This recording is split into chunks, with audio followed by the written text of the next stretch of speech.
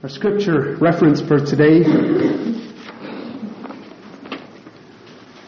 is short, early in the book of God's Word, Genesis chapter 1, verses 26 and 27.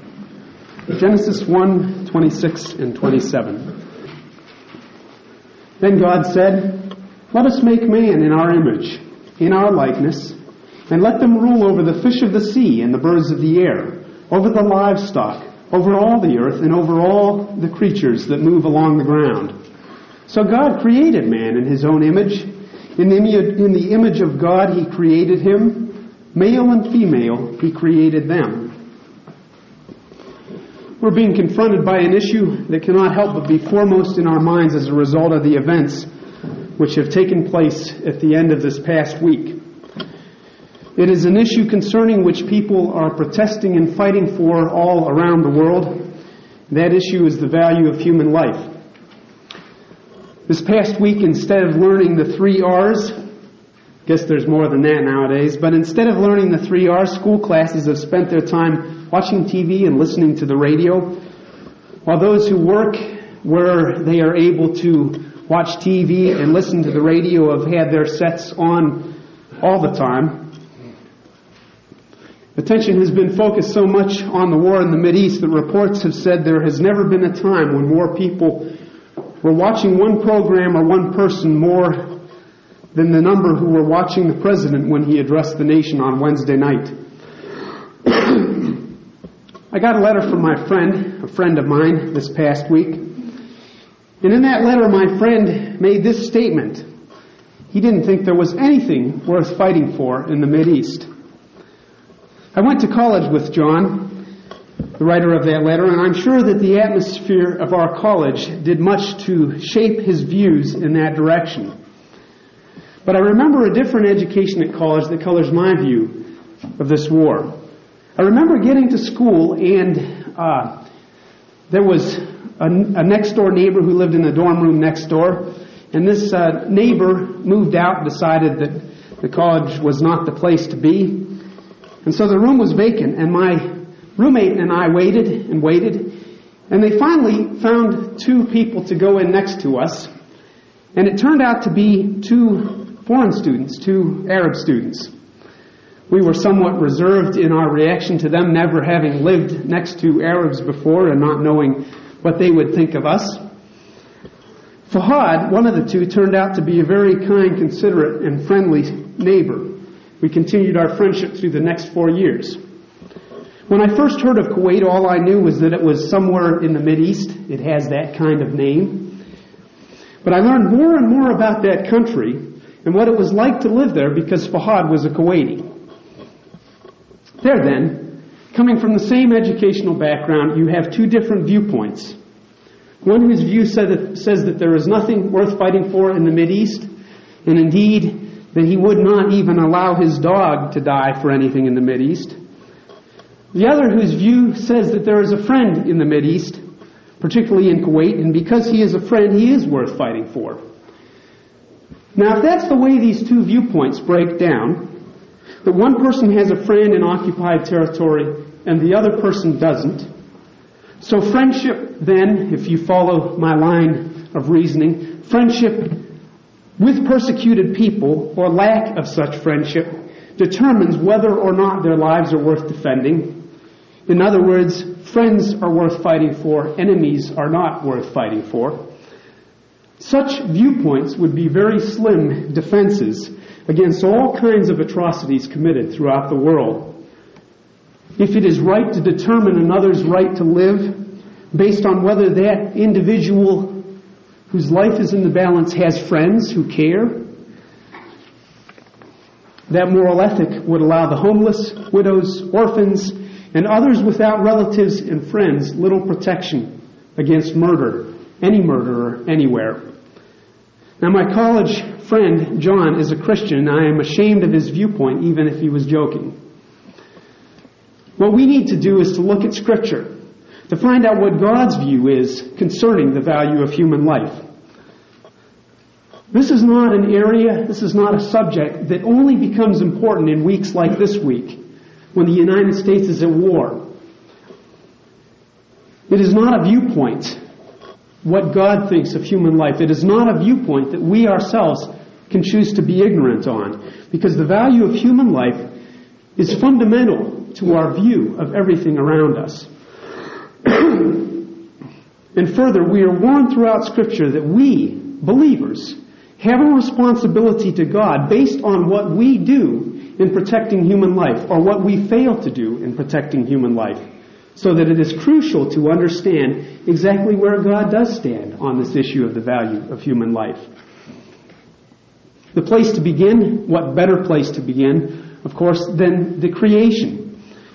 In Genesis 1:26 and 27, as we have just read, God voices His decision to make man.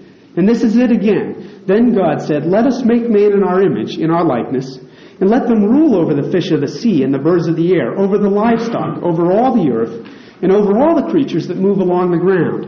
So, God created man in His image. In the image of God He created him, male and female He created them. Now this word spoken by God to indicate His decision to create man took place on the last day of creation, which of course was the sixth day, the day before God rested. And as we see all that God created man to rule over, in other words, the fish, the birds, and everything else that lives on the earth and the whole earth itself, we see that man was created very last in the scheme of things. As we go through this, let's understand it as it is written in our Scripture. In other words, man is referring to all of us, male and female. And then the distinction is male and female, He created them. So don't think I'm being sexist in any way when I refer to man. It includes all of us. So we see that God created man last. By virtue of what God said before He created man, we learn that man is distinct. Different not only in color or in shape or in ways of walking or talking. Different not only because of such cosmetic things, but in a fundamental way. Because God says about humans alone, and this is the reason that they were given the rule over everything else, He says this about humans alone: "Let us make man in our image, in our likeness." So there from the beginning we see a distinction that is made between man and all other creatures, because man bears the image and the likeness of God. And bearing God's image and likeness is not something that male or female can choose to accept or reject. It is just something that comes with the territory. If you're human, you are a bearer of God's image and likeness.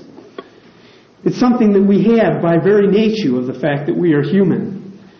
In other words, we are different, not because we accept it or reject it, but we are different because we were made different by God's choice and by His hand. Now, in looking at this account of creation, you might think to yourself, well, this was before the fall, right? This is in the Garden of Eden. This is when everything was perfect, rosy.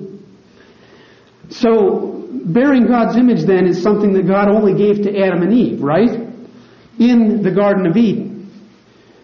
But this is not so, because where we read this about God's decision and action of creating man in His image and likeness, He is speaking about the species, not directing His words at the individual, first Adam and then Eve. "Let me make Adam and Eve in my image and likeness. Let us make man in our likeness." Now Adam and Eve sinned, and the immediate consequence, of course, was their being cast out of the Garden of Eden. And God spoke the judgment that would come upon man and his descendants as a result of this sin. But even following their lives after the fall, man continued to be created in the image and likeness of God.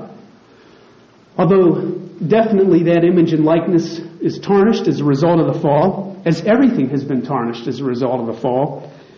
For instance, if you look outside and you see what it's doing, you realize that that's a result of the fall, because before certain things happened in creation, God's method of watering was not by it coming down, but rather by it coming up. Anyhow, just a little sidelight there. So everything has been tarnished by the fall, so we have to understand that being made in God's image and likeness is one thing that has been. But we continue to be made in God's image and likeness. We see it today, and further proof comes from James chapter 3, verse 9, which says, "With the same tongue we praise our Lord and Father, and with it we curse men who have been made in God's likeness." Now, you understand that when James wrote his words from the Lord, Adam and Eve were long since dead.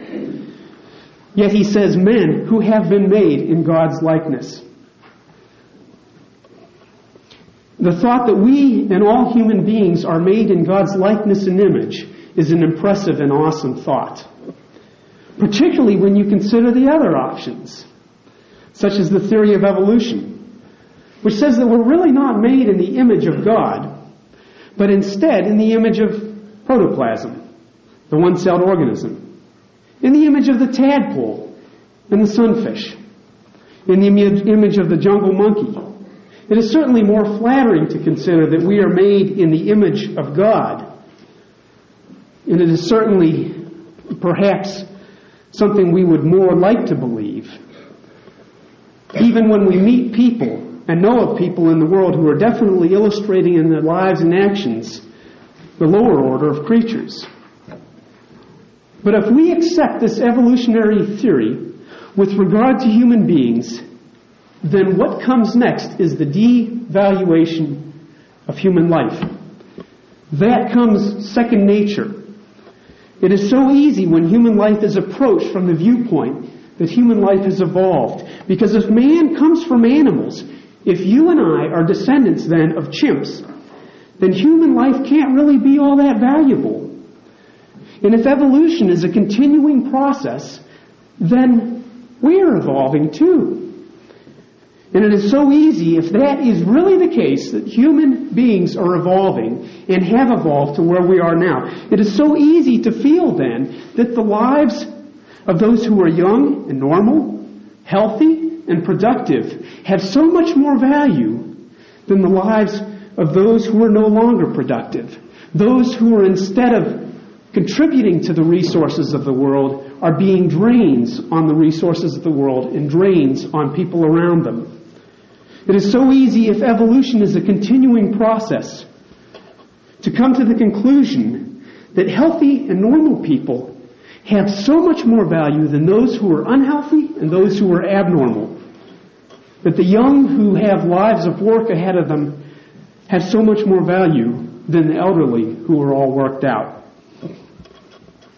Whatever the truth may be behind it, when the principle of the survival of the fittest becomes a policy or determining factor, a guiding factor for determining the value of human life, we're in deep trouble. We're saddened greatly by the thought and the reality of lives lost in the Mideast as a result of the war. But did you realize that people, older people, in Denmark are afraid to go to their doctors for the same reason that the people of Israel have been afraid this past week every time the air raid sirens went off? The elderly, many of the elderly in Denmark are afraid to go to the doctor because it is legal in that country to put humans to sleep, just like you put dogs to sleep. And the elderly realize the hard facts and the real happenings. Through these, they realize that their lives, in the eyes of many of those around them, are not worth anything anymore because they are no longer just that. They are no longer the fittest. We're living in an age in which we think that we are so much advanced in times past. And yet we are living in an age which is so very little different than times past. We consider ourselves civilized. And we look back at the Roman civilization, and we would say as well, yes, they were certainly a civilized nation, a civilized people. But we think with horror about their gladiators and arena sports in which they watched people for sport being killed by other people and being eaten alive by animals. They too practiced infanticide, killing infants who were not to their liking, leaving them outside on the junk piles to die. And we have advanced no farther than that today. We too kill children that are sickly. We too get rid of girls because we want boys. All you have to do is look in the news, and you find, for instance, that there are clinics in various parts of the country, probably some quite close to us, that are offering methods of determining whether that unborn child is a boy or a girl. What reason could you have for wanting to know that? Well, they have figured out the reason that people have for wanting to know that. Our disregard for human life is no different than theirs was. The only difference is we kill our children sooner because we are more technologically advanced. Many of the same generation that was so vocal in protesting the loss of human life on the fields of Vietnam are willing and even eager to allow lives to be ended without fuss, without protest in medical facilities. Aside from abortion, there have been at least 2 other noticeable cases which have tried the value of human life in our country over the past several months and years. One is the case of Karen Ann Quinlan. And then there is also, as well, the lady who used the doctor's invention, the killing machine in Michigan. Now, at least we still have enough regard as a nation for human life that we sit up and take notice when it is at stake. At least such cases can still make the news, can still make people pay attention. But at the same time, as we see protests going on around our country, at medical facilities where there is experimentation, for instance, testing of drugs, we see that there are many people who get more exercised about the death and killing of animals than they do about the killing of humans. That should appall us. With that fundamental principle guiding our understanding on the value of human life, that man is made in the image and likeness of God, we must recognize another statement that is made by that verse. There's no differentiation either here in Genesis or elsewhere throughout Scripture. Take that for a blanket statement, but then search, if you will. There is no differentiation here or elsewhere in Scripture that some human life is worth more than others. Instead, what we find is that those who have been blessed with wisdom and understanding, in other words, as wisdom and understanding are described in Proverbs, the fear of God and the departing from evil, we see that those who believe in and follow the Lord are told to aggressively defend the defenseless. If you look at the scripture verses at the bottom of your order of worship in the bulletin, you will find precisely that being said in those verses. And we as believers are being told to defend the defenseless, not because the defenseless are worth more than those who are able to protect themselves, because they are worth all, everyone, same value in God's eyes. The defenseless are as valuable to God as those such as us who are able to defend themselves. But the reason for God's continued warnings and counsel for believers to watch out for the defenseless is because they are just that, defenseless, unable to watch out for themselves, unable to defend their own lives, unable to protect themselves. And because of this, and because of the fact that their value in God's eyes is equal, He has called on believers to watch out for them because they are worth just as much as the strong and the powerful are worth. At some point now, or in the near future, we are getting set to hear of the beginning of a ground war between the Allied forces and the Iraqis. We are all fearing the increased loss of human lives when the war is no longer merely for our people an air war. We would dread the day, should it come, when over 4,000 of our people were killed in one 24-hour period.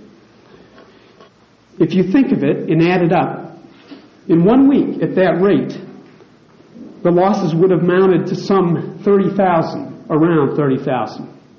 In 2 weeks, we would have lost more than we lost in the entire Vietnam War. Such a thing would be numbing, chilling to the greatest degree. But now, we can accept a killing at such a rate which continues to go on in our country. We should be unable to accept that, whether it is occurring in a war or whether it is occurring through abortion, as it is going on in our country now. How can we accept it without a horrified outcry? Hardly even, oftentimes, without flinching. For more than 4,000 children are being killed by abortion in America. 4,400 each day. Some 407,316 Americans died because of World War II, the deadliest war for Americans to date. Yet we go on about our business as our country has killed over 26 million infants since abortion was legalized in 1973. Those statistics, how can you deal with numbers that great? I don't know. My father, in working for InterVarsity Christian Fellowship, was at a conference of International Fellowship of Evangelical Students in Europe in the late 40s. He was a staff worker for a cabin of German students. And all of the men in his cabin had served in Hitler's army. As they talk about what it meant to be Christians as Nazis, the same story continued to crop up in their conversation. These young Christian men. In order to become officers in the Nazi army, it was necessary for candidates to take dancing lessons to learn how to dance. So believing, these young men, telling it after the fact, believing that dancing was wrong, these young men had sacrificed careers as officers in the Nazi army by refusing to take the first step which was required, which was taking dancing lessons. So while the Holocaust was going on, that was what these young German men thought that it meant to be Christians, refusing to take dancing lessons. Mind-boggling. From history, we know that this was the way many German Christians met the life and death issues of their day.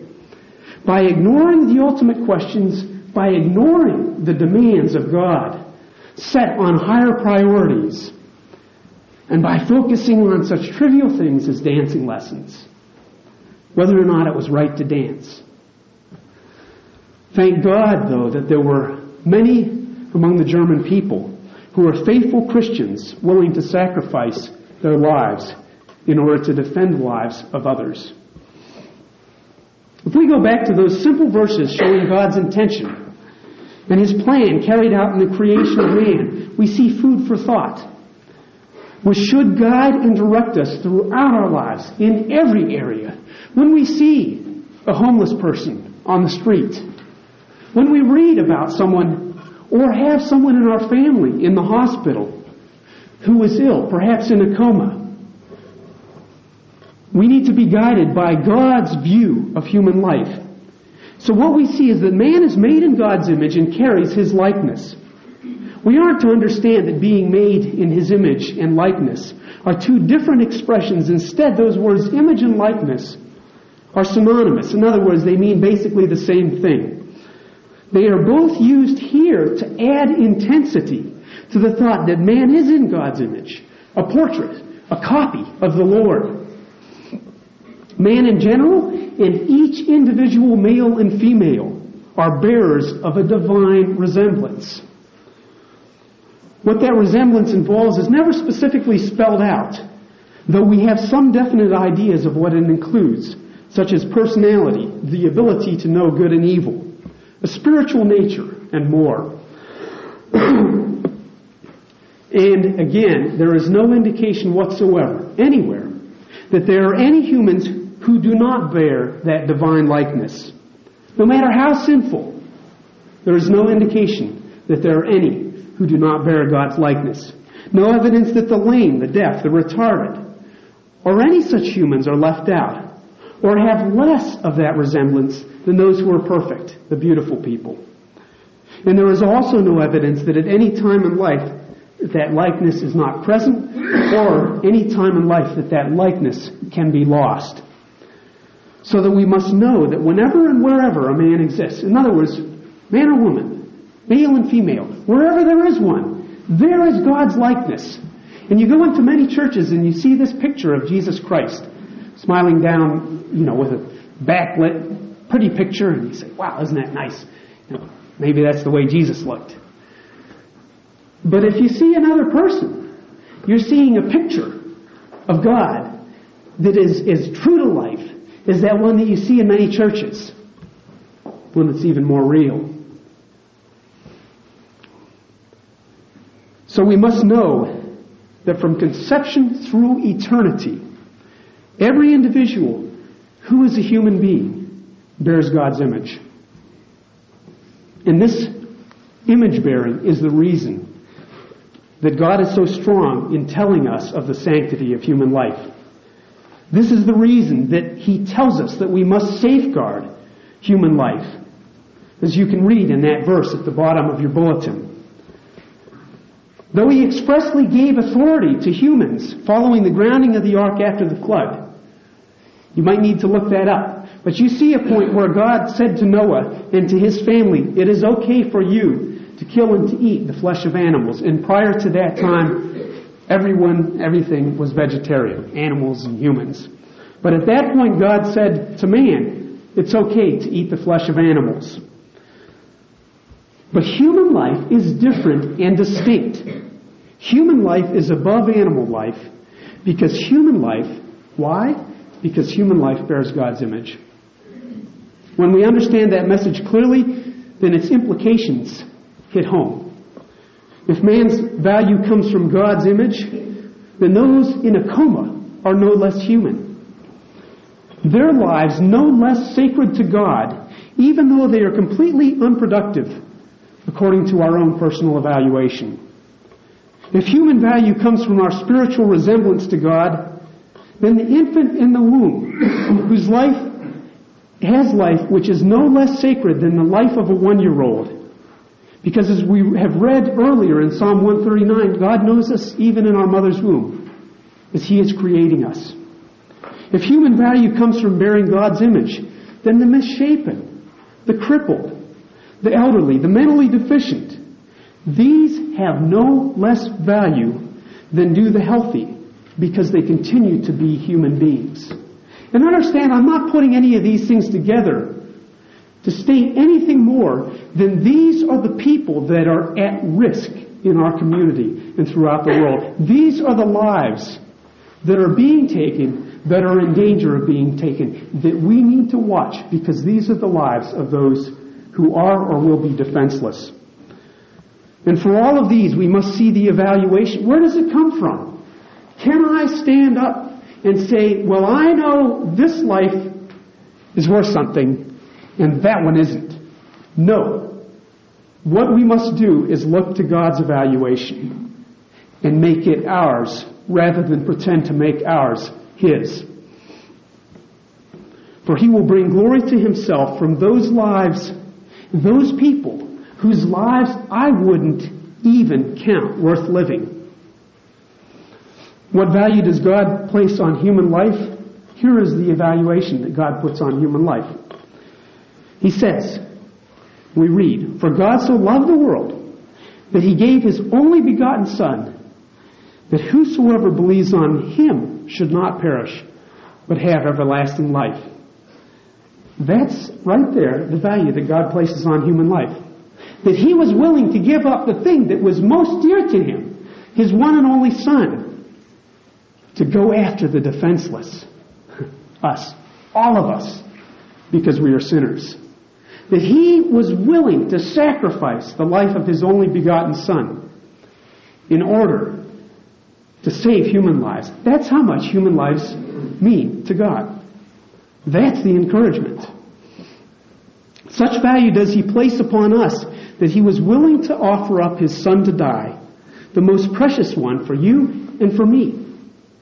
For those with AIDS, for those with spina bifida, for those dying of cancer or Alzheimer's disease. You see, when we come right down to it, the question is not whether you or I think that someone else's life is worth living or even is going to be worth living. Many people would not have thought my life was worth living, but I enjoy it quite much, thank you. The question we must ask is, what is God's view?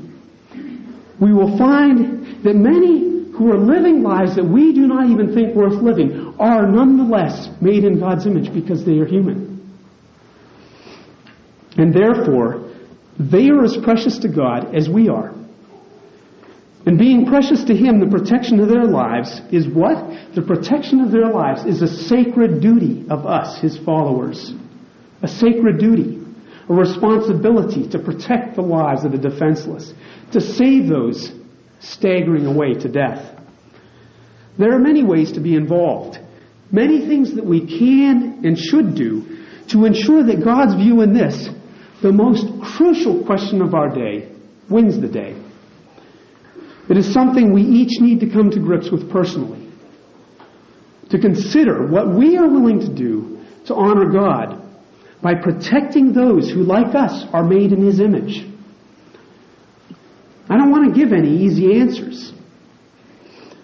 But just to make each of us, including myself, and I have made myself in this way, sufficiently uncomfortable with one question in conclusion. Are you satisfied with what you are doing to save and to protect human lives? Are you satisfied with what you are doing to save and protect human lives? Let's pray. Dear Lord, as we look at your word, we understand every time that we look at it that it is something that has so much practical value, so much application in where we live, so much application in every aspect of our lives and of our thinking. We ask that your Holy Spirit would bring it to life within us.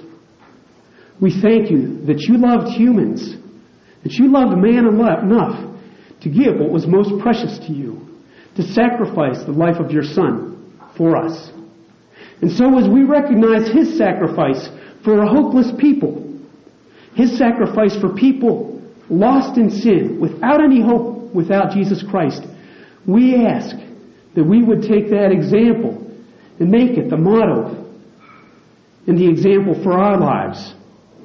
That even as Jesus Christ came to die for the defenseless, that we too would be willing to offer up all that we are, all that we have, to save those whose lives are in peril. We ask that you would speak to each one of us. Speak to me. Speak to each of these others. Tell us what we can do. Show us what we can do. Make us brave to do it in obedience to your word. In Jesus' name, amen.